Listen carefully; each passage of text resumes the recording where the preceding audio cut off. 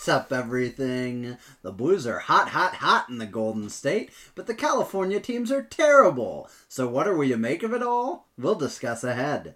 We'll also mourn for the suffering of Connor McDavid and laugh at the suffering of Jeff Skinner and Zach Parise, because schadenfreude is a real thing. Vladimir Tarasenko will play a game before the next time we record, probably. So let's get started, and let's go Blues!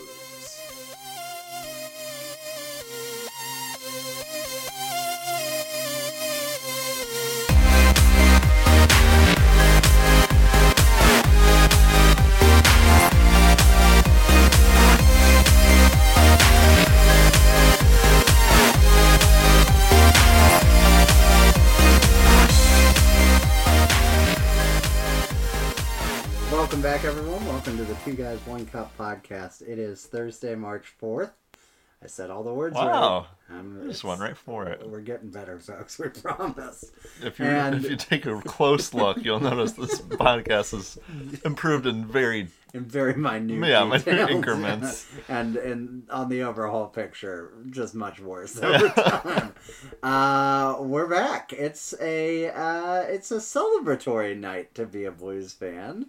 I think overall, we've won some games. We've had some real chaos. We even earned the titular reference in an episode of 31 Thoughts this week.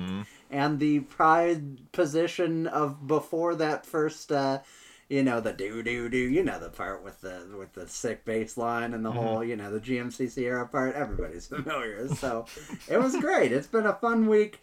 We'll talk about all that. Vladimir Tarasenko's almost back. The other Blues players, very much not. Speaking of which, I don't think we have in these notes those quotes from Army about those injuries. So if you want to look those up while we're talking, just a little peek at how the sausage gets made, folks. And as we already mentioned, we will get better. We promise. Let's talk about someone who's not getting better. Jeff Skinner. Scratched, I believe, 3 times consecutively by Ralph Krueger, has yet to score a goal this season, and is on the Buffalo Sabres' 4th line. Is that the line you want a goal scorer to be on, Ian? No. Okay. He's also no longer a goal scorer. Well, that's true. And he's only making $9 million a season until 2027. They were talking about this on 31 Thoughts this week or last week, and they were like, well, I think they're benching him to make him say, like, hey, you got to give us options to trade you. Like, you've got a no movement clause. You got to tell us who we can talk to. No one! There is no... I'm sorry. You could name all the teams, but they're not talking to you.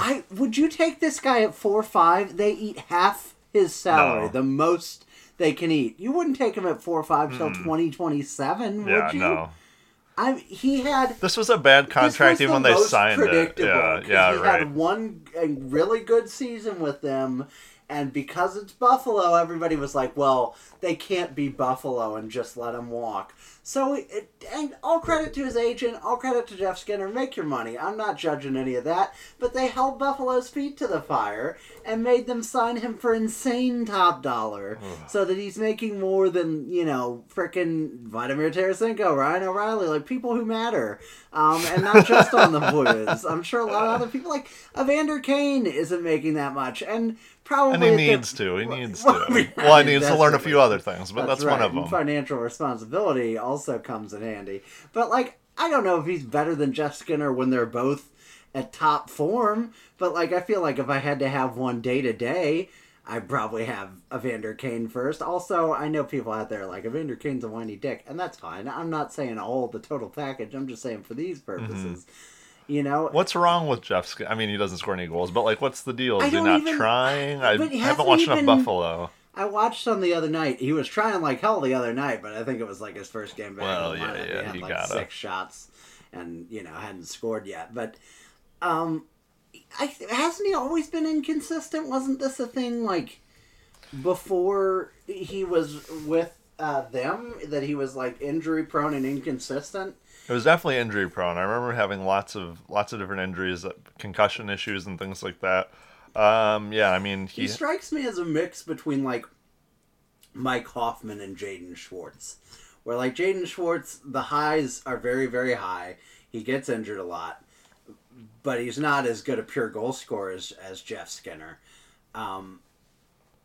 But Jeff Skinner probably isn't as three-dimensional as Jaden Schwartz.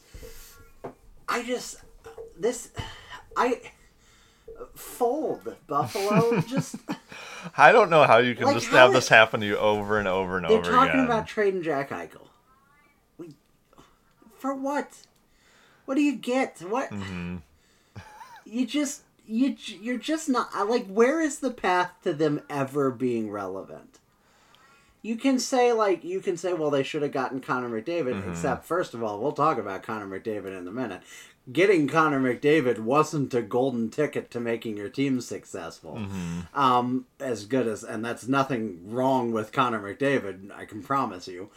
Jack Eichel would have been the one of one in almost any other draft in recent memory. Mm-hmm. Like, probably behind Matthews. And I think that's it, other than McDavid, right? It's going back to probably Tavares. Mm-hmm. I think you take Eichel over Hall. I don't have as much perspective. I don't remember as. What about McKinnon? Probably wasn't McKinnon. Wasn't he like, people were like, oh, we might take Seth Jones first overall. Well, I mean, he did jump in the league and was kind of a slow start for first overall, even too. Even at the draft, he wasn't like a slam dunk first pick, I feel like. I think there were a lot of people. I don't remember that draft as well, but I really remember because Avs correspondent Jordan, and I were talking a lot, and they were, Seth Jones, people were like, oh, you might have to take him first. Mm-hmm. And, I think good thing they didn't, because Nathan McKinnon's the second or third best player in the league, but Seth Jones, pretty damn good. Mm-hmm. So it's not like it would have been a total bust. Yeah, I'd say he's probably third best player behind those two, behind McDavid and Matthews. Mm-hmm. Yeah. But so you trade Jack Eichel. What are you getting? You're not getting Matthews. You're not getting, I've heard they can trade him to Boston and get 3 first-round picks, and it's like, yeah, great, 3 picks between 23 and 29 over the next 3 years. That's really going to revolutionize their franchise. Their draft history's been terrible. Can you throw in Trent Frederick and his one testicle, thanks to Alex Ovechkin? Can you afford it? Like Connor Clifton, maybe? That's not. Even with those picks, their draft history's been real bad. Yeah, Buffalo has a track record of picking guys and having them not play in the NHL or play a season or two or just be non-factors for the team. There was an interesting debate on Puck Soup the other week where they were talking about the Devils are a possible team that would want Eichel, and would you trade Hughes for Eichel? And Greg Wyshynski, who is a Devils fan, was like, no, I wouldn't do it. I would start the package with just about anything else, but I wouldn't trade Hughes for Eichel. And they were just like, oh, there you go, being a typical homer, and it's I kind of agree with both sides, because if you're Buffalo and you're calling New Jersey, you're asking for Hughes. You have to. Of course you have to. Younger piece who you can build around, yeah. But if you're New Jersey and you're looking at Eichel, who, again, clearly isn't the deus ex machina of making a franchise better, because look at what he's done in Buffalo, and again, I'm not blaming him, but there's the proof, You're looking at him, he's 4 or 5 years older than Hughes. He's on a much bigger contract, and Hughes will get a big contract eventually, but, why rush it? And especially during the coronavirus times. If I'm New Jersey, I don't even think I do a 1-for-1 Hughes for Eichel. And that's part of my prejudice to younger players. You hate the young. I hate the olds. He hates the youth. But I don't. It's just, I really, misery index. I'm just gonna spoil it. I can't fathom how it's anyone but the Sabres at the top. What about the Coyotes? I think they're fighting for it. That's true. That's tough. But the Coyotes at least have a team on the ice that scores. Yeah. I don't like Connor Garland. Right. I don't like a handful of those players because they're good and they beat us. And also, with due respect to the Coyotes fan, people in Buffalo care. And that's their biggest mistake. I was going to say what is grief, Ian, if not love persevering? Answer that question. I think they need to relinquish their grief and their love and just give up. Just give up emotionally. The Bills are good now, guys. Go ride that roller coaster. The Toronto Blue Jays are good, and they were your team last year. They had to play in your state. Mm-hmm. Go take them on for a ride, because I don't.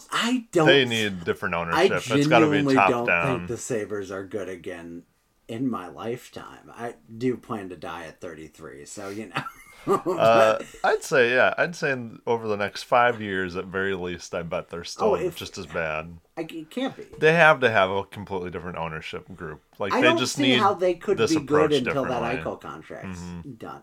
If they buy him out, what's a buyout calculator for Jeff Skinner? I'm honestly curious. I don't know, man.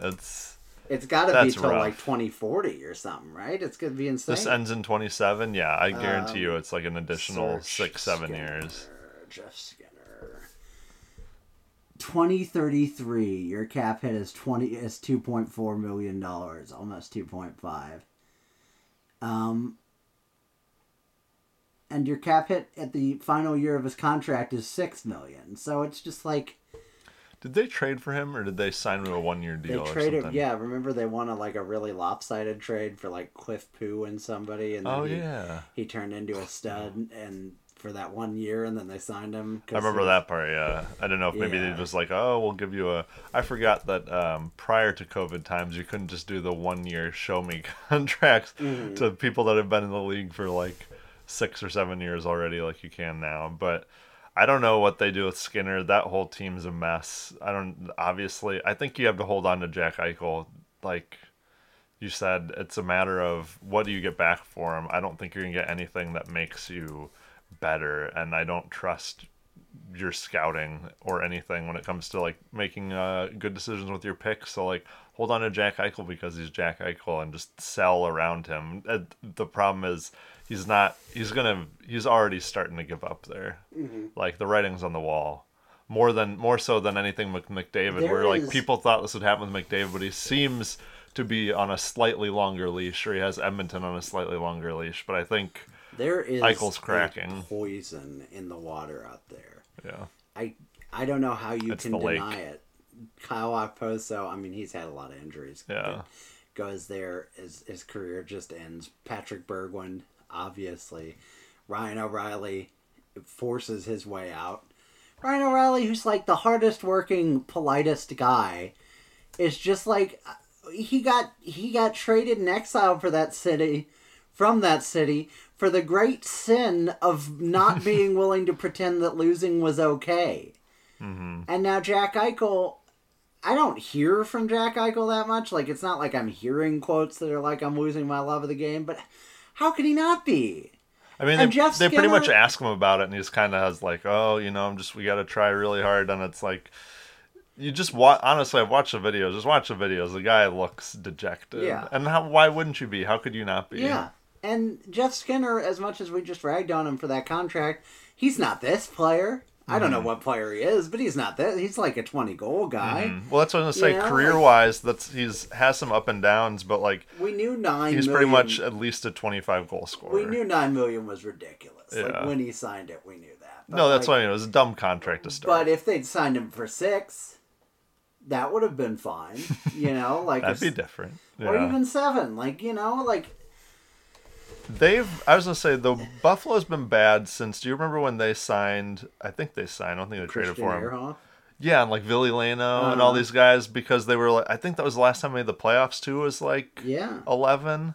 Miller was still there. Yeah, they were like, we're going for it. And even in my small amount of hockey knowledge at that point, I was like, oh, aren't the Buffalo Sabres not very good? But I guess they're good now, so that's cool. And I was waited for like maybe like 2 years after that where I was like, oh, okay, they missed the playoffs, but like they're one of those like bubble teams. And then I was like, no, you're an idiot, they're bad. and they continue to be. And every year I'll look at teams maybe like Arizona or maybe even a team like Florida, who's a lot better this year, and I'm gonna be like, when is this team gonna turn it around? Mm-hmm. And there always seems to be like things I can point to at least to be like, okay, they drafted this guy, they have this young guy coming up. they'll make some waves, and you hear it in like the hockey media too. But Buffalo, it's just dead up there. You never hear anything like, you know who's coming up? These two guys, and they're gonna change this franchise, and they've got this young upstart coach in the wings. They have nothing. Even the people who come there. You remember when Casey Middlestat was supposed to be a god? Wasn't he literally the best or second best prospect evaluated by hockey people? He's nothing. He's not even like Sammy Blais. That's a fart in the wind. Yeah, that was just a. And they've got what's the next guy? Not Zegras. He's in Anaheim. Dylan Cousins. It's like, leave him in the minors. Wherever. Rochester? No, that's the Rangers, right? Yeah. No, I think that might be Rochester. I think you're right. It's like... leave him down there forever. Don't bring him up until you're ready. Honestly, trade Dylan Cousins before you trade Jeff Skinner or Jack Eichel, because you're not going to make Dylan Cousins good. I'm so sorry. I want the Sabres. The Sabres would be my favorite team in the East so easily. Mm-hmm. And they kind of are. But it's I can't even turn on Sabres games. They're not even watchable. Their reverse retros are very good. Oh, God. Their whole uniform. That's what I mean. Everything about you is appealing except for the fucking team on the ice. Been. None of their uniforms have ever been bad. But the team is... Let's not go that far. Well, but the orange and... The color scheme, always great. Even back and forth when they flip. Fair enough. The Buffa slug, though. Yeah. But awesome, but terrible. Why do they reverse retro to that? Oh, the Buffa slug. Yeah. I'm thinking of the actual Angry Buffalo. Oh, that's great. No, you're right. The Buffa slug. We all try to forget. Real bad. You're right. My bad. So yeah, they can't even get that. I didn't expect this to go on this long, but it's just I pity them and I laugh at them, and it's just sad. It's sad because that could be such a great market. Exactly. It's upsetting when Arizona sucks, but you're kind of like, oh, well, when they leave, again, their fan will be very upset. But Buffalo loves hockey, and this is the trash they get. I almost wish the league had, contract disaster relief. Mm-hmm. Because, we always talk about how the CBAs are pro league and anti-player and everything, and I do agree with most of that. But one of the things that doesn't get discussed enough in especially NHL contracts is as soon as a player signs pen to paper, there is no accountability for them to live up to what that contract is for. None whatsoever. They can do literally nothing to vacate losing that money. And they're never going to lose those guaranteed contracts. I mean, other than murder or something. In terms of on-ice play, they can do literally nothing. So, in that respect, I do have a little sympathy for the Sabres, and you can say that a $9 million contract was always stupid. But they should never have thought that Jeff Skinner would be a player worth $1.5 million, you know? Bare minimum, you should have been 4.5, 5, 6, you know? And what do you do there? It's just crazy. I don't even know. Zach Parise also got scratched. I don't know why I put that much emphasis on the E. I did that in the intro earlier and felt awful. You should. Zach Parise. He's got $7.5 million left for 5 more years. That almost seems sane now. I know, but that's preposterous that there's 5 more years on 36. Those contracts. But here's the thing. Wild are a perfect example. We made fun of the Wild for how long, and now we still do. We still do, but one frickin' kid shows up. Mm-hmm. One kid. God, I haven't gotten to see Kaprizov that much. He's very good. I dread when I have to see him a lot. I was we will be seeing him a lot. But God, that. I think we even went on record this summer and said, Kaprizov is just going to save this team, and, kind of scoffed at the idea. Kaprizov saved this team. They're at least finally watchable, which I think when we did the Misery Index or something else this summer, that's what we were both kind of I just pity this team because, I just wish they at least were watchable and fans had a reason to get excited. Well, they've got it now. I got to say, if the Blues aren't going to be the team in this division to be any good, we get booted out, I'm all all wild. In this weird division. Yeah, go for it, baby. You get Colorado and Vegas. I'd love Minnesota Railroad Vegas. Oh, that'd be. Yes. That felt good. Right? It felt bad that it felt so good. Right? It felt good. I don't know how to feel about it. Yeah, I just... I don't really have a lot to say about the Parise scratching, but that to me is a different situation, because at least with Parise, you've done as much as you can to get Zach Parise across the finish line for this team. Zach Parise. And... ZP. And your team's actually good. So you can say, look, Zach, I got 12 players I need to play ahead of you. You know? Pick it up. There's no argument for that with Jeff Skinner. Mm-hmm. What are you gonna go to Jeff Skinner and be like, look, Jeff, I know you make $9 million, but I gotta have a spot for Zemgus Girgensons. I was just gonna say Zemgus Girgensons. I feel like that's not even that psychic, because it's like that's the player, you know? But like, Zach Parise is 30. I mean, yeah, Zach Parise is 36. 5 more years left on this contract. Him and Suter signed identical 13-year contracts when you could do that. Oh my God, ridiculous. Immediately before you could stop. Yeah, right when they did it, they said, I don't think the league should be doing this. Later that summer, that same owner would be like, we don't have enough money. We need more money. Like you said, it's a lot different when it's Parise and he's older, and it's like, look, man, your back's barely a back anymore. Yeah. We have to be able to sit you. And I say full credit to, who's their coach? Dean Evanson or whatever. Mm-hmm. To be able to take a guy. Who was their coach right before that? Boudreaux. Oh yeah.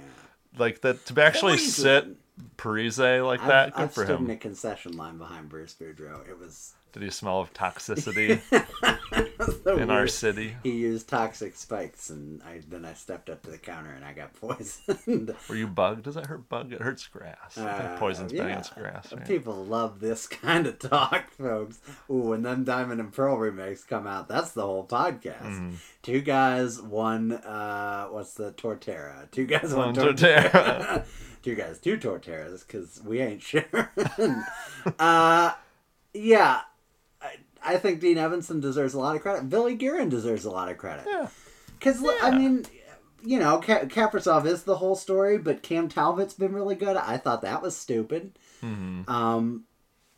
You know, he's held on to Matt Dumba this whole time, when that was just like, he was supposed to be guaranteed that Matt Dumba was going to get traded. He's still there. You know, I think they've made some good moves. They've given a spot to Eriksson Ek, who's been really good. I don't know what Nick Bjugstad's been doing for him, but that's probably a good, you know, kind of lower tier player that they've added. Who's the guy? Didn't they get Nick Bonino? Yeah, him too. I just think it's good to see him. Kevin Fiala's getting better too. Like, it's fun to see teams. That's the thing. It is fun to see teams that haven't been good getting good again. As much fun as I make of the Red Wings, and as much as I historically don't like the Red Wings, there will be like a 3-year period where I'm like, yeah, go Red Wings. Because, like, you know, their team, their fans deserve it too. Those are good people. That's where I saw Bruce Boudreaux stand in the line to get a hot dog. So I feel so bad for Buffalo. You know who I don't feel bad for is Toronto Maple Leafs fans, and I especially won't feel bad for them when they suffer a crushing 5-game defeat in the conference final after thinking that they were an unstoppable juggernaut all season. They are currently 18-4-2, which is a very good record. Which is insane. Their division doesn't exist. I know there are people on the Twitter device that would like to claim, that would like you to believe that the NHL is very satisfied with the North Division and wants to keep it forever. The North Division is currently making a mockery of the NHL. I don't know. I'm sure the games are watched. I'm sure they're widely commented upon and very fun. But that division is hot trash garbage. And the idea that the Maple Leafs, who would be in a division with Tampa and Boston and Florida, who are frickin' wagging right now this season, and Carolina's in that division. God, that division's so good. Pittsburgh is in the other one, right? Carolina's in the other one, too. Oh, normally, yeah. Oh, all right. Well, whoever else. So they could feast on Detroit and Ottawa. Detroit and Ottawa. And Montreal, I guess. But Montreal's pretty, is all right. Yeah. I mean, I don't know. They haven't played them again recently. But... But anyway, let's not pretend the division isn't the lion's share of the reason they're 18-4-2. I know that we're supposed to believe Justin Hall is the second coming of Bobby Orr right now, but he's also defending the second coming of Matt D'Agostino. So, I would just pump the brakes on that kid. But all credit to them. I can't wait for them to be swept. I was just say, so the big difference here is that, if they're number one in their division, they're going to be playing Calgary Flames team in the 4th seed that could possibly beat them. Oh, that's the thing. I really hope they don't make the conference final. Oh, then it's all bets are off, I feel like. Mm-hmm. Cubas is probably gone. Like, how could you, if you're a team that's expected to compete in a normal season, they talked about this when Bergevin fired Julian. They were like, well, he's probably looking at this season like, I gotta do it this year. I agree. If you're a team that you are expecting to be competitive in a normal season in your actual division, and you can't at least get to the second round in this division, fire everybody. Because you're not going back to the Atlantic and suddenly I'm cured, Oh, no, so they'll have learned that time. They'll have finally learned what it takes to go deep in the playoffs. This division has 6 of the league's top 8 scorers, one of whom is Brock Besser, who's good, but he ain't that good. Connor McDavid has 40 points in 25 games. Leon Draisaitl has 35 points in 25 games. Mitch Marner and Austin Matthews have 34 and 31 points, respectively, in 24 and 21 games. Mark Scheifele has 31 and 22, and Brock Besser has 25 and 26. James Van Riemsdyk, also a top scorer in this league. Congrats to him and Patrick Kane. Boo. That division's a joke, and I can't wait to see the death of it. We've talked about other teams way too much already, right? So, let's go ahead and dive in on the Blues, shall we? Do we want to start with injuries? Do we want to close with injuries? What do you think? Are there any new injuries that occurred in these 3 games? I don't think so, right? No. Marco Scandella tried to get hurt several times. Let's close with injuries. Okay. I don't know why I want to close on such a sad note, but there is some positives. But it feels like that's what do we make of these games? Well, here's where we still are. It makes sense. I like your take. I like your style. All right, so we're having a good time. The wildest game, strap in, folks. The wildest game I think I've ever watched. I was just laughing hysterically at one point during this game. I think it was after the Scandella goal, the final Scandella goal. This was insane. This game was so insane that I forget about the most insane part, which was the Binnington meltdown. Your lines entering this game are Zach Sanford, Brian O'Reilly, Jordan Kyrou. God, this gets bad so fast. You read that top line and you're like, I don't know if I want Sanford and Kyrou on the first line, but at least they're players. And then you get to Nathan Walker, with this blonde Braden hair, Shen, and David Perron. Sammy Blais, Oscar Sundqvist, Mike Hoffman. A mess. I don't like that. But at least, once again, those are at least 3 players you want on your NHL Those are team. all NHL players. Yes. And then Kyle Clifford, who, oh man, Kyle, shave the whole head, bud. Just you don't like the little wisps? No, just I bet his wife likes the little wisps. She does. And Delarose and McEachern. This feels like Clifford, Delarose, and McEachern. This feels like we are a deeper team than I realized, because that feels like a normal 4th line. It just feels like weird, you know. Scandella, Falk, Dunn, Bortuzzo, Krug, Mikkola. That's interesting. I didn't know they ran Krug, Mikkola. Binnington. Yeah.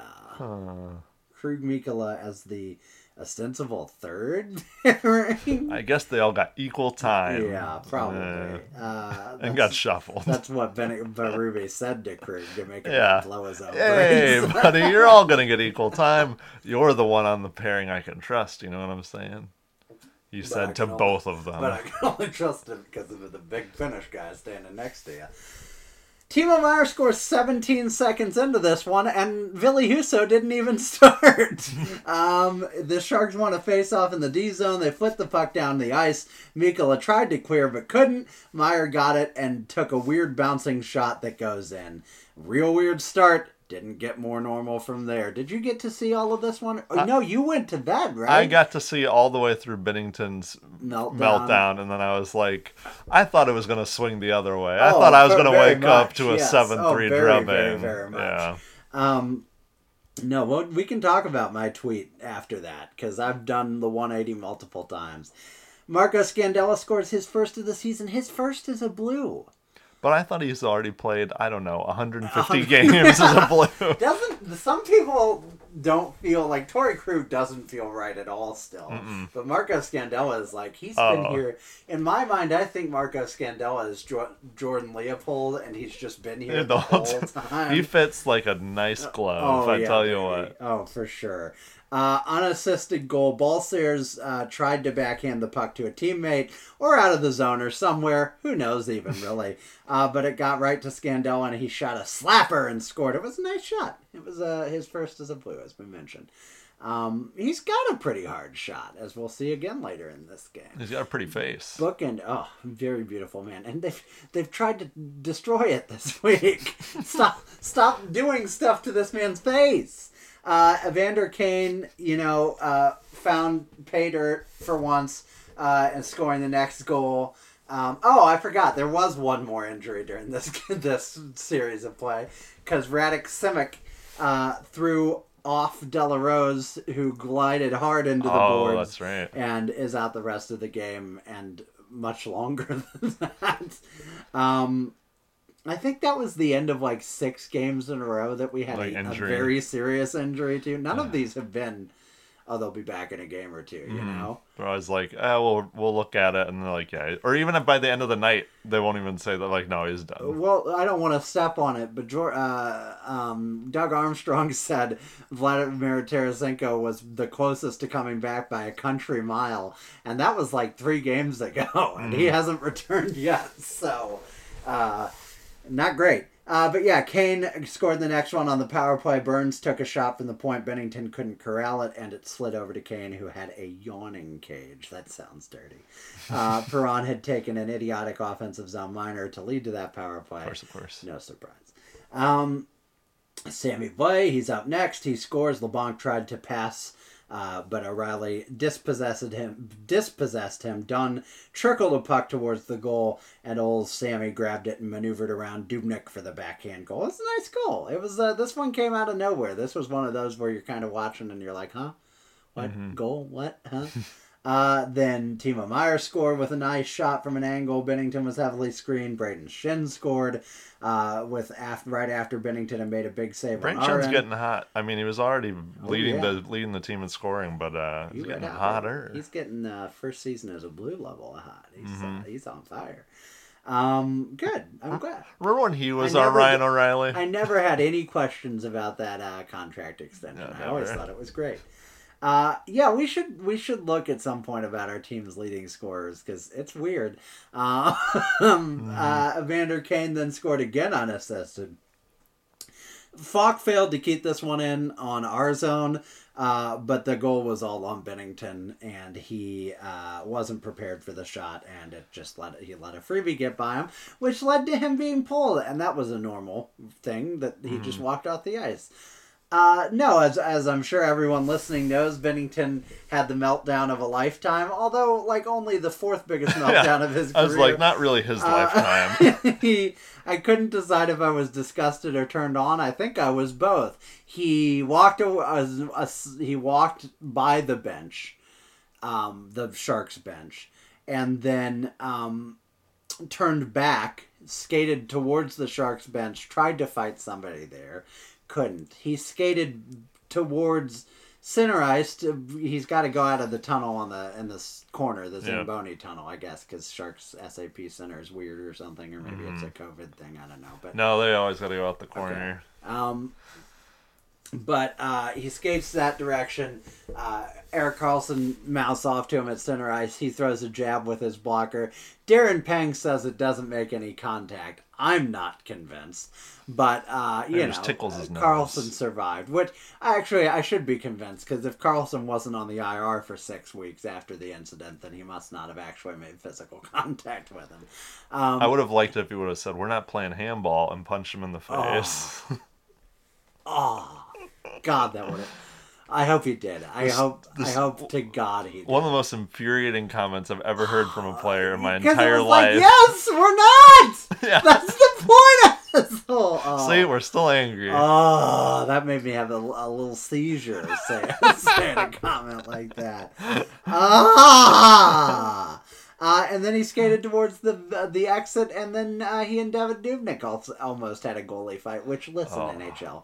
Fighting should be removed from this game, but not goalie fighting. Yeah, you gotta let them fight. You just let them square up and put their hair up and square up. Neither of these guys have hair, so it's even easier. But the ref shoved him off the ice, and that was the end of it. We get a minor penalty as Ville Husso comes on. At the time, I will admit that I tweeted that we shouldn't be celebrating this idiot for being an immature clown and causing his team to have a minor penalty right after he'd already let in a go-ahead goal and gotten pulled. And then in the most recent interview with this team, with this player, he explained his fight, his behavior by saying, I was pissed off, and then asked if San Jose Sharks were chirping him as he was leaving. Binnington said, not really. I wanted them to say something, but not really. And I turned 180 and decided that this psychopath is an absolute legend, and I would die for him. He's our psychopath. Oh my God. That's sort of where I went to. When I watched him do it, I was kind of like... I wasn't like, oh, how could he? But it was more just in my head. I was like, oh, boy. It was more like an indictment of the whole team where I was like, oh, this is where we're at now, huh? We got to have the goalie go out and start getting pissed. And like, is that even, what's going to happen next? Pretty much, I went to bed thinking, I see, 7-3 drubbing. Here we go. But as time has worn on, pretty much just the next day, almost like, if I'm any other team and that's their goalie, that's Corey Crawford doing that to us or whatever in a regular season, I'm like, man... What a baby. Or doing it to Vince Dunn in the postseason. Yeah. Shoving Robbie Fabry into the glass. Oh, Robbie Fabry. Yeah. That's who it was. I knew it wasn't Vince Dunn. I'd be like... That was the wildest. Yeah. And then Robbie Fabry got the penalty. Yeah. Yep. I'd be like, man, what a baby. But I wouldn't take it as like so personally. I feel like a lot of people outside of the Blues organization, fans, I should say, have taken this very like, I can't believe what Binnington has done. And I'm like... He's just if it's a skater, if that's a Vander Kane gets pissed that he got a penalty, he shoves a guy and he tries to get in a fight when he's getting pulled off the ice, they would say on a highlight, and Evander Kane wasn't very happy about that, and that'd be it. There'd be no more talk of this. I get that it's a goalie thing, I understand that, but I'm kind of happy that your goalie's a little pissed and that angry, and it would be slightly different if, let's say, like you said, he's done this like 3 or 4 other times throughout his whole career, like juniors and the minors and stuff. But if he's doing this like non-stop and it's like, holy shit, dude, like you gotta cool it.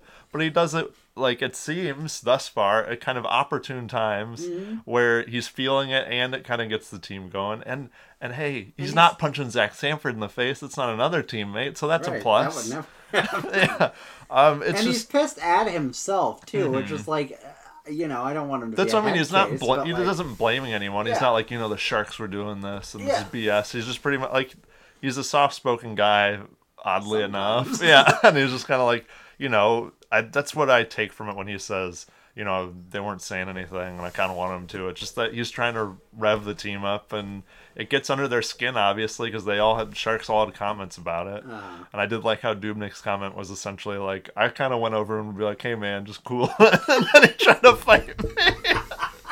I would have loved to see that fight with Devan Dubnyk towering over Jordan Binnington. So that was the funny thing where they were like, he's milkman face. Where they were like, oh, Devan Dubnyk's a lot bigger, so you don't want to go with him. And I'm like, but he's also like a lanky ass goalie, so who gives a shit? Jordan Binnington has a shank shoved into his pads. He's a psychopath. Yeah. Jordan Binnington called his live-in girlfriend his roommate. That man's cold-blooded. On a video, just to in front of her. Yeah. Oh boy, history making. This man, he is, not at all to the same extent, but he is Tom Wilson. If he was on any other team, I would despise him. Mm-hmm. And I know that. I think that's the importance about being about having that player, though, is you've got to acknowledge it. If you've got the Brad Marchand, don't be the guy who's like licking people's perfectly normal. Just be like, I would do it. You know, just be like, yeah, it's fucking crazy. Don't you love that? Like, he's insane. I love him. You know, like, that's fine. That's the line you can walk. And look, like you said, it worked out. Not just in this game, but the momentum has seemed to carry. And this was a team that if they had lost a few of these games, boy, we would have been talking about this team is certain to miss the playoffs. We were talking about it last week. So, you know, this is a big turnaround at the right time. And I don't know if it's going to last. We are playing crap opponents right now. But you got to get the points against the crap opponents. That's something we always complain about in other seasons. So. Yeah, exactly. I was like, you can only beat the teams they give you. And it's like, you know, you have to beat these teams. And my positive take is that at least this builds momentum. Yeah. So they're like, hey, we beat these two teams 3 times in a row. And then we get to ramp into LA, who we're not as good against, maybe we'll be better against, and then when you get Vegas. Faced LA though, they were red hot. They're going to be a little cooler now. Now that Minnesota's dealt with them, good job, Minnie. That's right. Thank you, Carol. Thanks, Carol. Zach Sanford steps up after this fracas. Fracas, one of my favorite words, not used enough. Just under 8 minutes later, he gets a puck behind the net. He fights off a check from Dylan Gambrell. He turns in front. He slides the puck through Dubnyk on the reverse VH because Dubnyk is an asshole. Also, and I think Joey Vitale even said it on the broadcast, the most goals scored on a goalie in the least amount of shots without getting pulled. Yeah. Insane. Crazy. The Sharks are just like... Fuck it. The Sharks are just like, if we pull him, we're putting in Martin Jones. So what's the yeah, whatever. Would just pull the goalie. Why don't they? They should just pull the goalie and have 6-on-5 for like the entire period. See much better. I don't understand why. Oh no. Here's the thing. Here's what I don't get. The whole logic is supposed to be like, yeah, pull your goalie at like 9 minutes and you'll have the advantage. Like, if that's true, then what if you just did 6-on-5 the whole time? This is that thing of like, like the statistics show that if you went for 2 every time in the NFL, you'd win more games. Mm-hmm. But the coach who had to try it would be fired long before he got to prove that. I think that would be the thing. That's true. But this was a great Zach Sanford play. This is what makes Zach Sanford so freaking maddening. I love Jeremy Rutherford. I love him to death. But he had the temerity to tweet at some point this week something like, are any Blues fans out there warming up to Zach Sanford? And I even retweeted it and said, no, Jeremy, because this is what Zach Sanford does. Didn't you ask me like 2 podcasts ago like what my thoughts were? Yeah. And Zach Sanford like, same shit. As always. It is. You're dead on. He does this. He'll be red hot for 2 weeks, and then he'll be like barely a 4th liner for 2 weeks. I hope he stays in this gear forever and he never changes and he's just like the new Jaden Schwartz. And listen, even if he doesn't, we still did just fine in that Kevin Shattenkirk trade. Mm-hmm. I'm fine with what Zach Sanford has given us, team. He's given us a Stanley Cup Game 7 goal and a whole great... He was great that entire series. I would make the Kevin Shattenkirk trade every day of my life just to do that again. We'll talk about Kevin Shattenkirk here in a minute. But this is just who Zach Sanford is. That's the thing. Yeah, I'm just starting to live with that. People are like, man, he's really increasing his trade value. And I'm kind of like, you know what? Honestly, yeah. Trade him one of these times he's red hot. And, pull the wool over the eyes of, I don't know, what's some GM that can be tricked into anything? The Sabres GM. I don't want anything off that team. Oh, God, that guy. Oh, what a bag of tricks he's inherited. I don't know that he's any good, Kevin Adams, but he walked into a bad situation. Mackenzie McEachern, not Mackenzie Entwistle, but Mackenzie McEachern scores his first goal of the season. Sanford and McEachern got a shorthanded breakaway against Brent Burns' Brent Burns cannot defend. Not good. I don't like Brent Burns at all. I think he's one of the most overrated players in this league. They talk about him. They even talked about 31 Thoughts to like one of his defensive partners, like Mario Ferraro. Like I think it's his second year, and they're like, "How does it feel to be paired with Brent Burns? You're going up against top, you're going up against top lines there." And he had some canned answer, and I was like, "Man, they're going up against top lines. That's too bad." Yeah. I was like, "You suck at D." Ferraro was like, "You know what? Honestly, it's kind of rotten. It's just me, bro. I do way more than my fair share of the work, and it sucks." But anyway, Samford popped it to McEachern, and it was a nice goal. You think, hey, 5-4 Blues. This one's probably on the way to over. Nope. Kevin LeBlanc scores. Bortuzzo got upended by LeBlanc. Or he upended him, but he didn't really mark him afterwards and just kind of puck watched. The puck got behind to Leonard. Mikkola didn't defend him very well. LeBlanc collapsed to get the net and gets the pass to beat Husa. This is like one of the goals I allow in my defensive be a player in NHL 21. It's like, hey, I checked somebody. That means the whole play's over, right? It wasn't over. It developed. Yeah. There were more steps to that. But then Ryan O'Reilly scores a goal. This has all happened in the first 3 minutes and 20 seconds of this period. Ryan O'Reilly makes it 6-5. Zach Samford shoved LeBlanc off the puck. O'Reilly got it, and then after a Fox shot, O'Reilly found the rebound, knocked it home. That's the goal. O'Reilly, 7th goal of the season. Justin Falk, just his 4th assist. Man, I do think that guy has been good. But he is not on the point sheet as much as you would think for what he used to be. I guess he's still not getting like first power play time though. So maybe. Yeah, when you hear that he scores a goal, and you're like, I wonder how many other points he has. That's the point. You just saw it. You got it. But yeah, no disrespect to Justin Falk, been great this year. But yeah, he's not a score sheet guy thus far. Lately where it's like, don't be last year's Justin Falk. Exactly. Logan Couture with I don't know why I'm laughing at myself, people. That was a weird noise to make.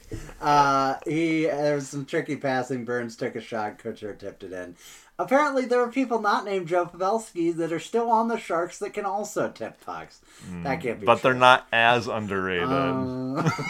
Can you be any more underrated than Joe Pavelski? Oh my God, he's so underrated. He's completely forgotten. Dude's underground, baby. Oh, and he ain't velvet. And then Marco Scandella. This is 45 seconds after that last goal.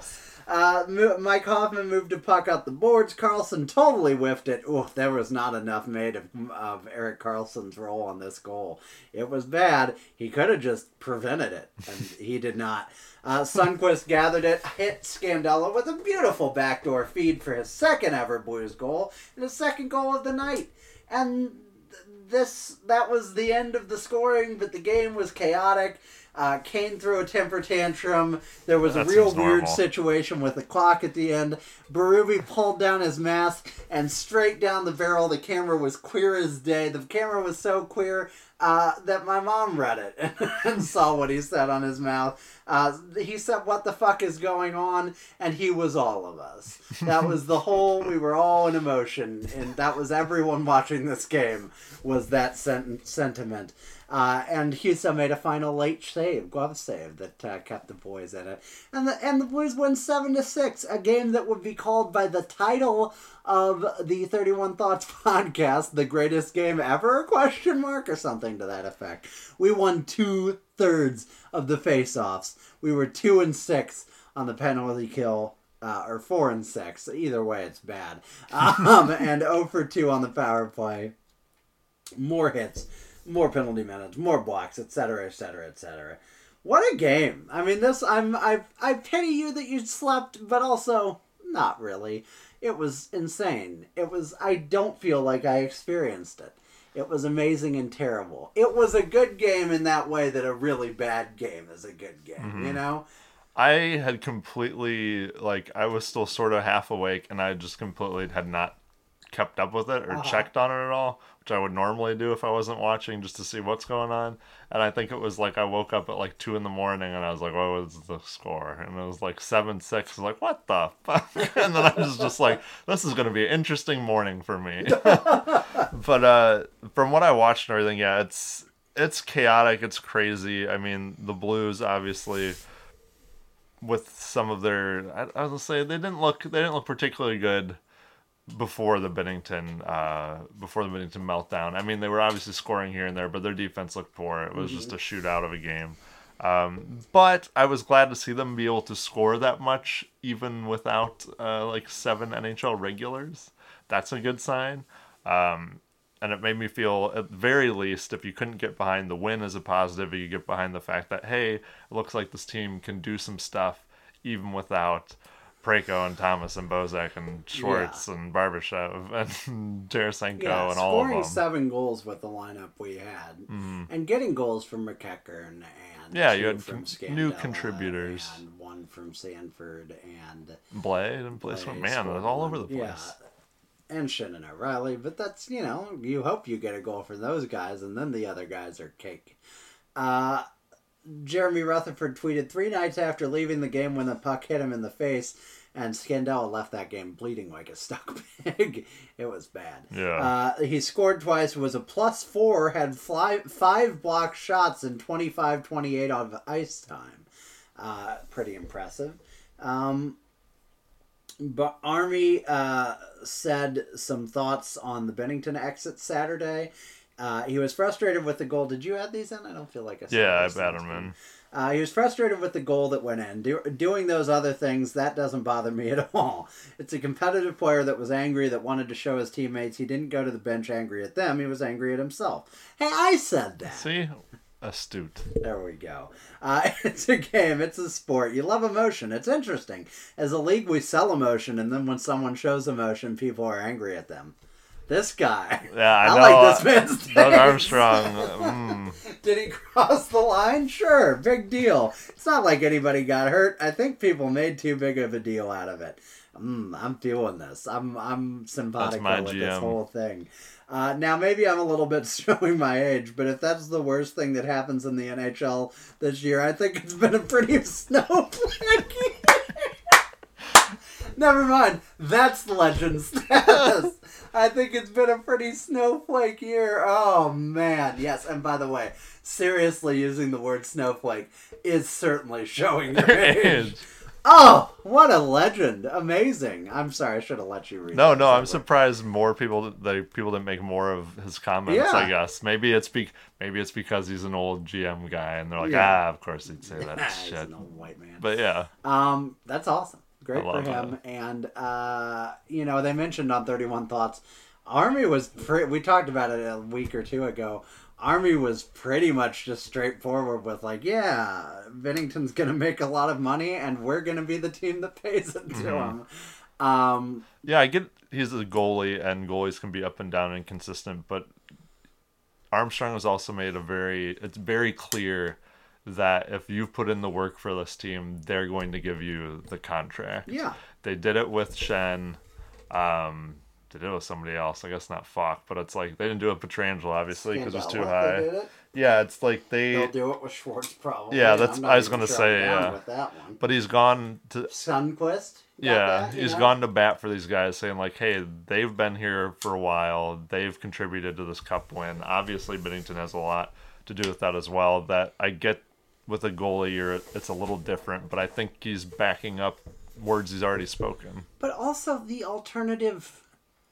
But yeah, I looked at the goalie UFA class. It's very poor. No, but it's one thing if you're talking about like a Carey Price contract, which is obviously a disaster, or a Sergei Bobrovsky contract.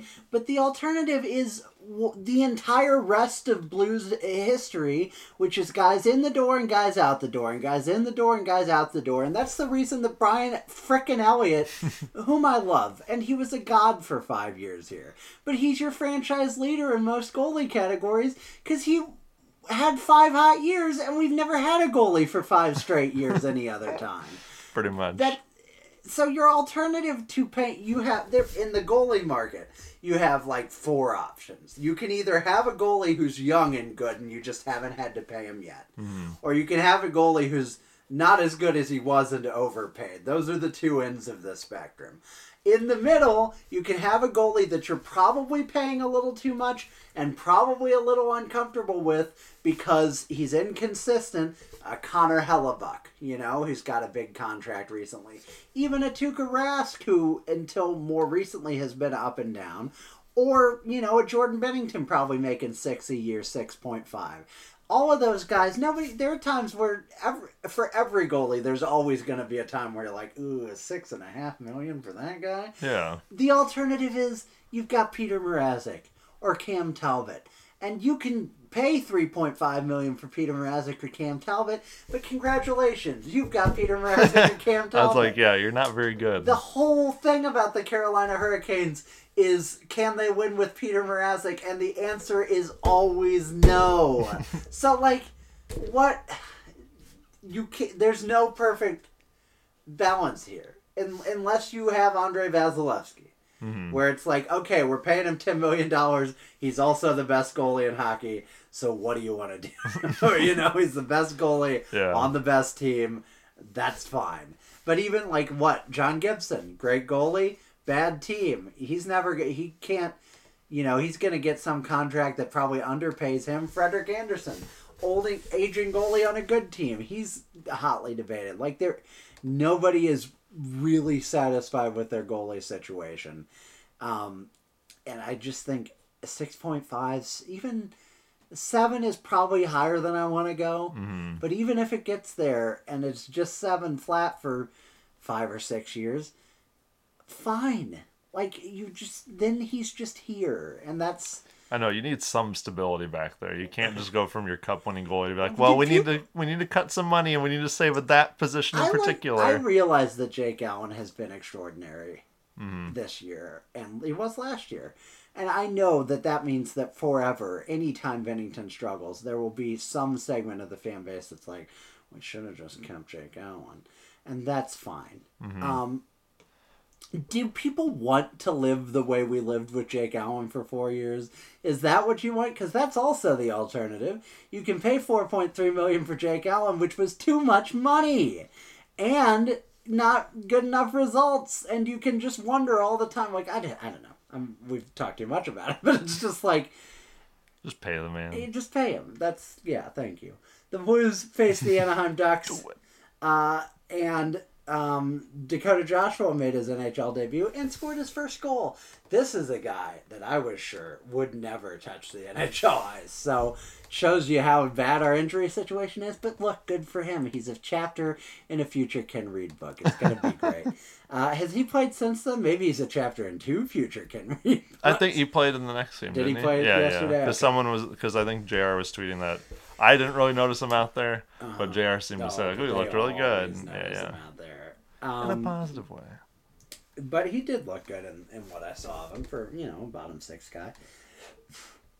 Ville Husso, he's getting better.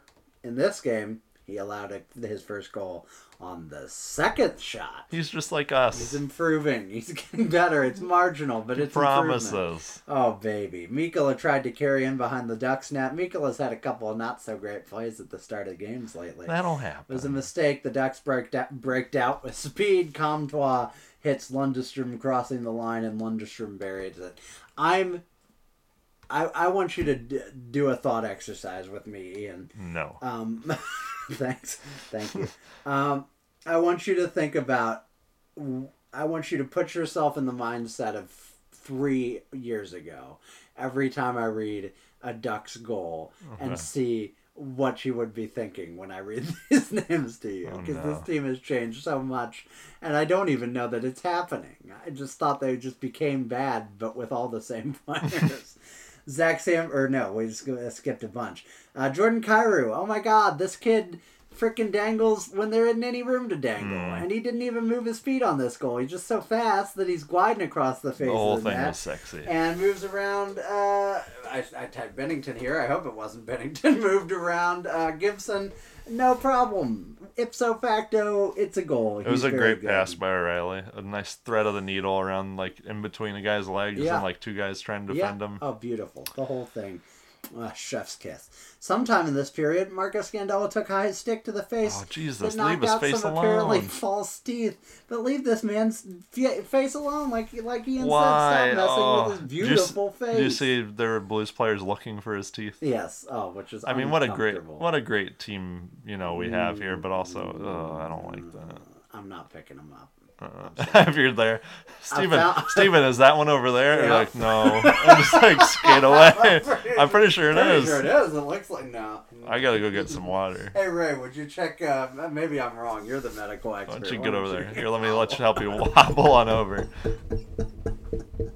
David Perron scored early in the second period. Shim broke up a play at the blue line, the blue zone, and sped up ice. He made a suicide pass to David Perron. But sometimes when you're red hot, it works out, and Perron did. Oh, I remember watching this and being like, what a dumb fucking pass you just made. And then Perron scored. I'm like, oh, but it smelled brilliant. So good. So good.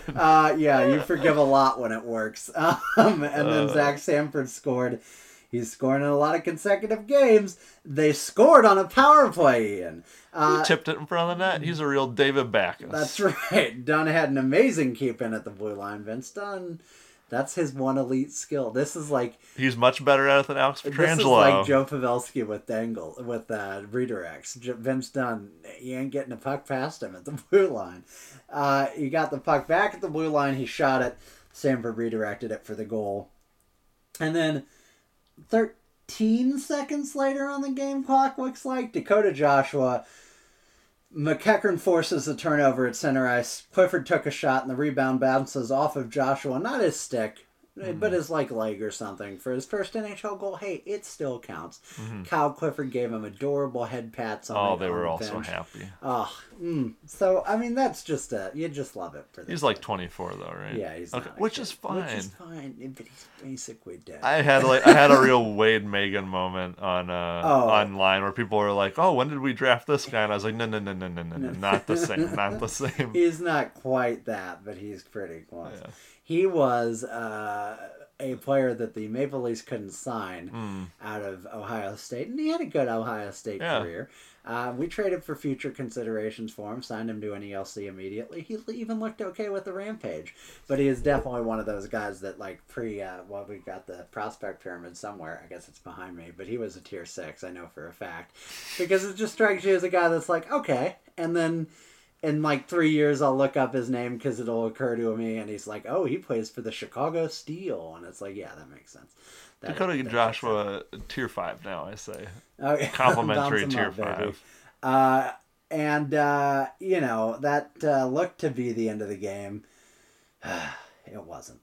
Isaac Lundestrom, assisted by Ricard Raquel, 34 seconds into the third period. The old Magnus Payarvi play. Lundstrom just sped around Scandella behind the net and around in front and tucked it in to beat Husso faster. When you said a Magnus Payarvi play, I was going to say the unsuccessful wraparound. You're right. I should clarify. It's like he tried it, but he actually was successful. Worked. So he failed the Magnus Payarvi play. That's too bad, though. This was pretty much prevented, but it was because it hit Husso right in the pad and it just rolled back before he could get unfortunate for sure. Then he scored again. There was chaos in the circle. The puck trickled back to Kevin Shattenkirk, our old friend. Shattenkirk with 6 assists for this pathetic team. He took a shot that Lundestrom managed to redirect for the hat tricks. Congratulations, Isaac with 1A. Which to me means he's a make-believe person. I don't like that his name is Lundestrom. It's not Lundstrom, no. It's Lundestrom. And they pronounced it very intentionally that way. This is intentional. It's 4-3. You're squeezing your cheeks a little bit, but another shorthanded goal. Zach Sanford this time. On the penalty kill, Sanford throws the puck, the Hail Mary, empty net, and he hits it. He sniped it. Good work, Zach Sanford. 6th goal of the season. Justin Falk an assist. Justin Falk's red hot with those assists. Yeah, he goes, I don't want to be a Cy Young. We shot on him, and he's here, buddy. And then Ryan Getzlav, 19-minute shot from the point. And then I think there were 2 rebounds off of Husso, and finally Getzlav got it knocked in. Assisted by Silverberg and Max Jones. Minimum Jones, Max Jones. This was a weird game. They have weird names there. Troy Terry, Max That's Jones. what I was telling you about that 3 years ago thing. Who are these people? I don't like it. Blues outshot the Ducks. They were outchanced in the high danger and expected goal. Well, not in the expected goal department, but pretty even game. The Anaheim Ducks lost their 7th in a row, and it shows you how little I or anyone else cares about the Anaheim Ducks, that after their next loss, which was their 8th in the row, I was surprised to learn that. I had not picked up at any point in the 7th game that they were on a 7-game losing streak. People just don't seem to care. Ian, you saw more of this game than I did, I believe. Or did you see the start? Which game? We both didn't see the start of this last game, right? Oh, the final game. Yeah. The final. I didn't see the Oscar Sundqvist goal. Okay, I saw the so rest of it. we're both saw about the same then. What did you think of that last game? Any thoughts on that? I was happy to see us score on the power play. Did we score on the power play in the Sharks game? I don't think we did. No, we did not. Yeah, I like that. Even if it was just scored the one, I felt it feels good. I feel like if we can pot at least one on the power play, things are looking up. Ian, if you like power play goals, I got great news for you, baby. Oodles. We got oodles of them. This was a national game, and you could tell it was a national game because it was on NBCSN, and Kenny Albert was doing commentary, and I normally love Kenny Albert. His weird mouse horsey face, right? Yeah, he's got a mouse face. But he's got the Peter Pettigrew look. Yes, yeah, I guess it's a ram face, but that sounds mean. Yeah, exactly.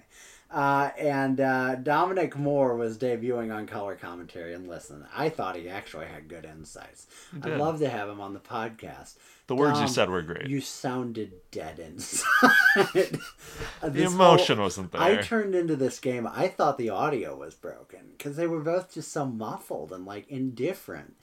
And listen, I know that these people don't care about a struggling half-dead Blues team and a 7-loss Anaheim Duck team. There's a struggling team and the Ducks. Yeah, exactly. But you gotta pretend that's your job. Yeah, come on. You know those other NBC fucking shills will watch fucking Detroit play Carolina.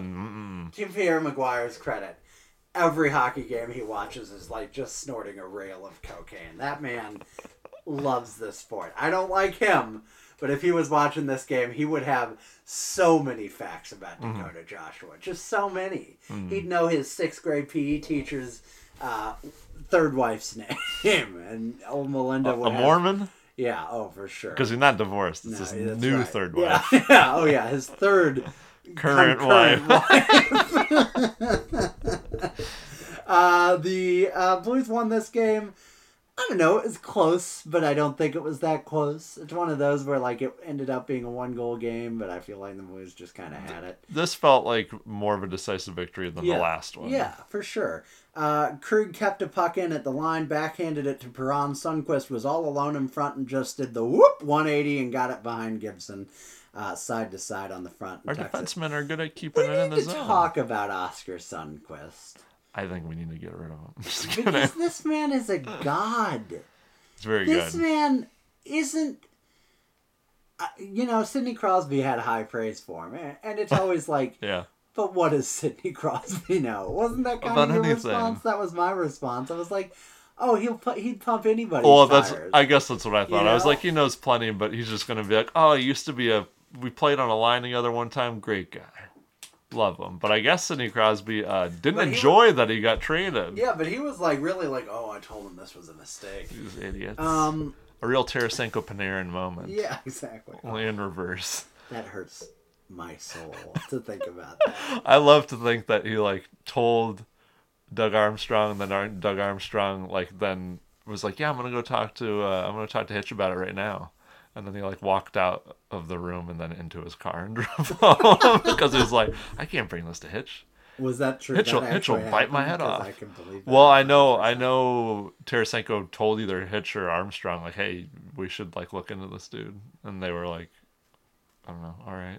Yeah, and then they didn't, part, but yeah. I know this Hitch choice specifically was. I'm sure Hitch was like, fuck that. Well, sure. Oscar Sundqvist, though, steps right onto the power play and is immediately scoring goals on a power play that can't score goals.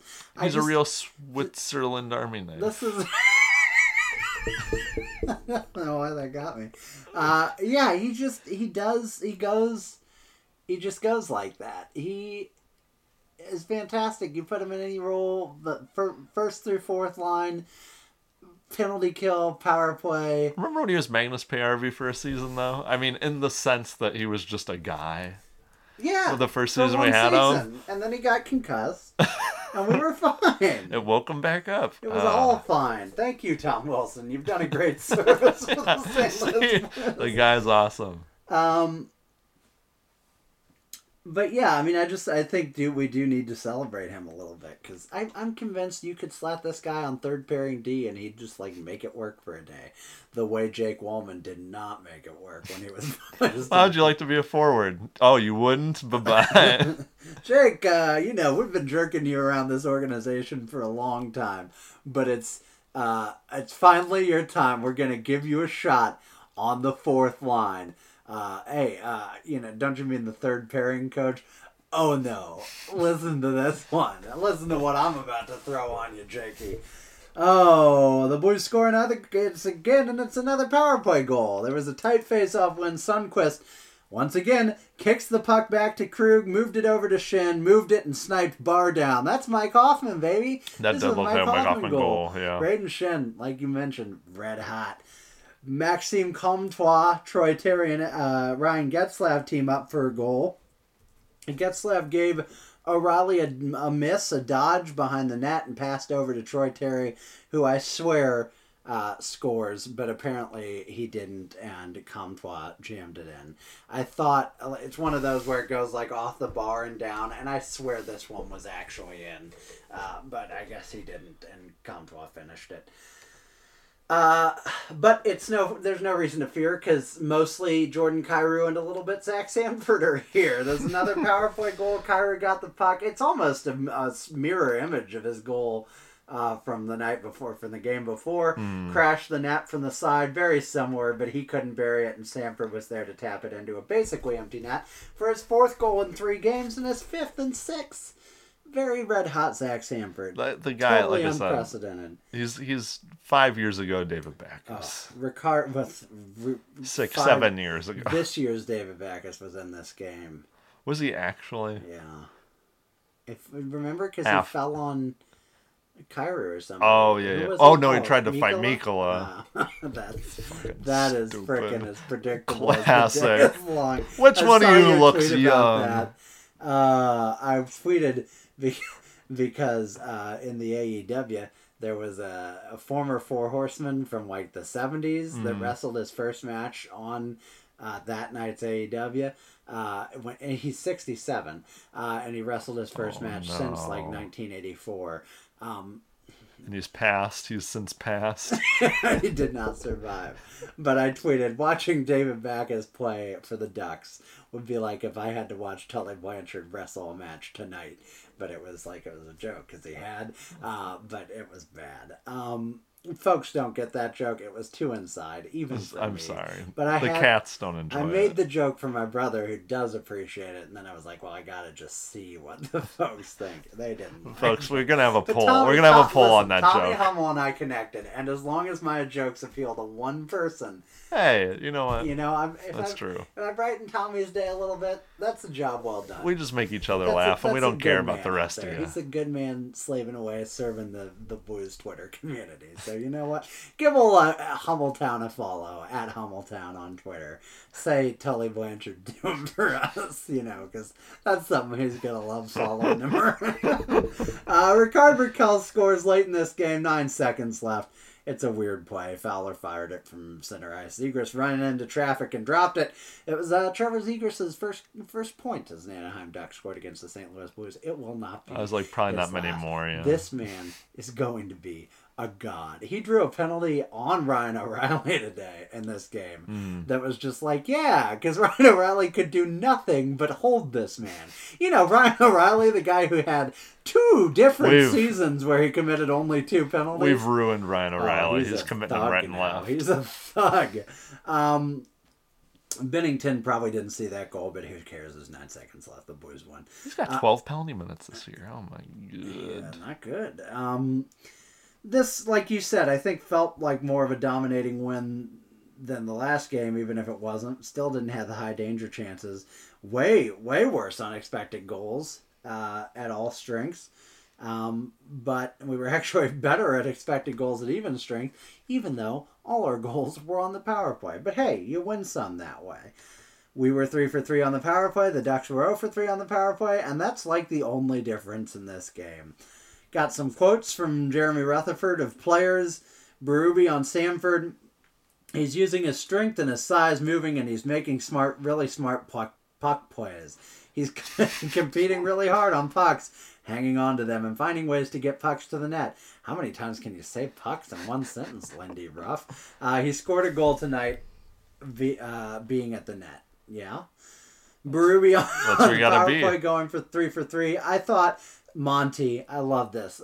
Jeremy Rutherford tweets things like, I thought, parentheses, assistant coach Jim Montgomery, when I know what Craig Berube said was Monty. I thought Monty and the players really broke down how we were going to attack Anaheim's penalty kill. These low plays around the net were open. They did a good job and took advantage of it. Krug talked about Bennington after losing 3 in a row. I think he knew coming in after what happened last game that he wanted to step up and be the leader that he is for our team and be our backbone. Tonight he got the result and he played great. He also talked about the special teams. It's been a long time coming. Obviously, that's the job of the power play and the penalty kill, to do the job that you're asked and push your team into a position to come out with a win, and that's what happened. It was good. Hopefully we can keep this momentum going. And finally, Sundqvist, who had a goal and assist on getting power play time. Obviously, you need to believe in yourself. Believe in yourself. It feels like I've been getting more comfortable playing with these guys. It's a nice feeling to be out there with them. And in tribute to Jori Lehtera, he said, when you want pizza, you go to Pizza Hut. And if you want goals, you go to the front of the net. Rest in peace, Jori. I got it. I held it in. He's in prison, right? I don't know if he actually is. He should be, certainly. But probably it's like regular. It's like the very it's light. Like Finnish prison, yeah. Which is basically like a hotel. What's the better than a Super 8? Like this was a Ramada Inn. He's basically in a Ramada Inn. Ramada Inn correctional with a gate. That's a Ramada Inn, but there's a gate. But he knows the password. You must come back. He's asked very strictly not to use it after sundown. I was like, you must come back before the sun is down. This team is red hot. A hot mess, but they're red hot. They're both. I don't know what to think. Tell me about the injuries, Ian. How's the injury situation? Is it good? It's getting there. Armstrong had a little bit of a state of the blues with some of the blues media this past week. Hold on 1 second.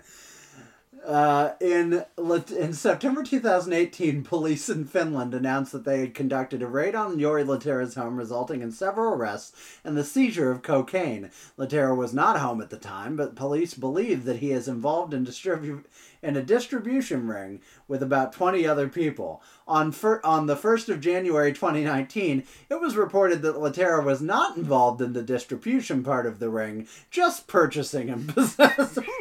He just did the cocaine. Oh, boy. Okay. That seems fair. Yeah, he just purchased it and possessed it. There's nothing wrong with that. That man is a Winter Olympics bronze medalist. And a World Championship silver medalist. But he probably sold those for cocaine. Amazing. All right. Injuries.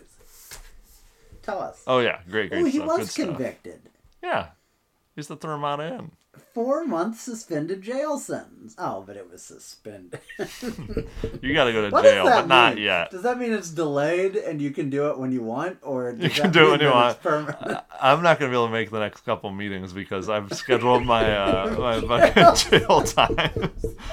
Can you imagine you're on a Zoom call? Hey guys, I can't make the Thursday at 1 p.m. I'm going to be in jail. It's the whole thing. Don't worry about it. But I'm breaking it in piecemeal. I'm doing like an afternoon once a week, and we're gonna get this sentence over with lickety split. 17 years of 1 hour per week on Thursdays.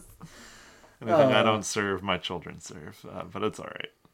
Yeah, injuries not as good, but better. Vladimir Tarasenko obviously out with a shoulder, but he's hopeful to play in the final 4 games of this road trip. I'm guessing he's probably going to play. If he doesn't play tomorrow, he's playing on Saturday. He's playing this weekend. But the next time we are recording, we will talk about Vladimir Tarasenko's return to the ice, which is pretty cool. Mm-hmm. Robert Thomas, thumb surgery, reevaluated in 4 weeks. Ivan Barbashev, ankle surgery, reevaluated in 6 weeks.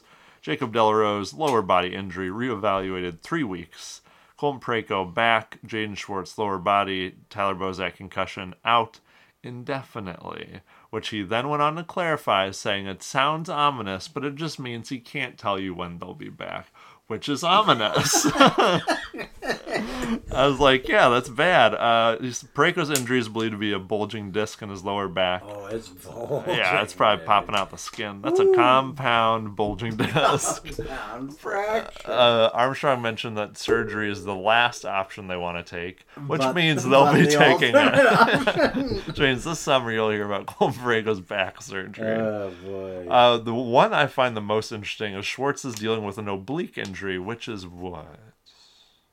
Your part of your abdomen, I think, right? Your side, isn't it? Yeah, that's what I thought. Oh, we're showing our real tight knowledge. Oblique. I think that's like one of your toes. Sorry, Mrs. Joust, our high school biology teacher. It is. It's your side. I was correct. We nailed it. They said that's according to a source. Armstrong said the injury occurred on specific play, and the Blues 1-0 lost to Arizona on February 15th. Armstrong said it's a different injury than we are normally seeing. We're trying to get to the bottom of it. I think that it just needs time. It's a different injury in that the oblique is no longer there. Yeah, we asked him and he said he got it removed in childhood. So we don't know what's injured really. The vacant space that used to be the oblique. But I was like, what is this different injury? They're like, it's a little different. And this isn't even really anything about the Blues, but I am amazed that with how much medicine can and has accomplished, there are still some things that are like, I don't know. Yeah, well, I don't know. Yeah. You're going to send me to a specialist? Like, yeah, he's going to tell you the same thing, buddy. I sprained my ankle and foot real bad about 4 weeks ago, and I'm a lot better, but there's still some pain and some tenderness and a little bit of a limp. And I went to the emergency room the first night, and they were like, I don't know. And that cost me $1,400. Thanks, health insurance. But I'm not going to go to a specialist now because he's just going to be like, I don't know. Yeah. I've done a lot of doctoring, and I can tell you for a fact that I don't know. And no one will know. Here's what you're going to do. You're going to rice. It's a clever analogy. Let me spell it out for you. I know what it means, Doc. Just give me the bill and I'll get I know. They're always like, I just think of the fact that they'll be talking to you about it, and they're like, at a certain age, too, like, the body just heals more slowly. I'm like, so you're just telling me I'm broken. Yeah. I'm just going to be a broken person. When I was 10, if I broke something, like, we got to heal that leg. With God as my witness, we will heal you. And at 30-year-old, they're like, yeah, I guess your ankle's just fucked from now on. Sorry. I know. Oh, my God. I'm like, but I need to walk. I have 60 more years of walking. They go, not anymore, you don't. Now you got 55 more years, and they will be limped. Yeah, Congratulations. You ever seen one of them Discovery Channel episodes? You should have worn slip-resistant socks. And the antelope in the background's limping. Yeah, that'd be you. Yeah. Yeah. And that antelope, he dies. Yeah.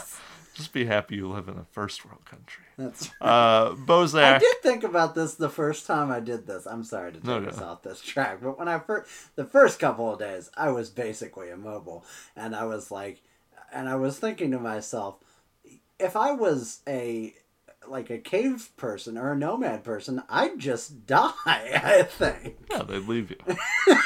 They'd get away because you probably have bad ankle voodoo magic. That's right. Something weird's going on with his ankle. Let's kill him. It's swelling because the devil's in it. They bloodlight you. Yeah, obviously. Which, kind of makes sense.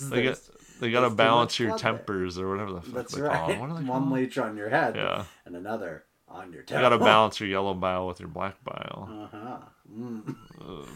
And my favorite medical oddity statistic, throughout the Middle Ages, they just assumed that men had one less rib than women because that was in the Bible. You can count that, especially in the Middle Ages when everyone's starving and gaunt. But they didn't bother. Why don't we count them? And disprove the Bible? I don't think so. Well, I think it was a metaphor. And that man was hanged. He was hanged for that. That man was Dr. Heretic. And that's how H. Heretic.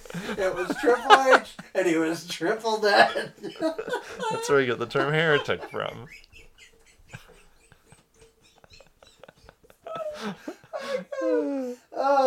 We are dumb, and I hope people like it. Oh, folks. Look, Bozak's not coming back. Okay?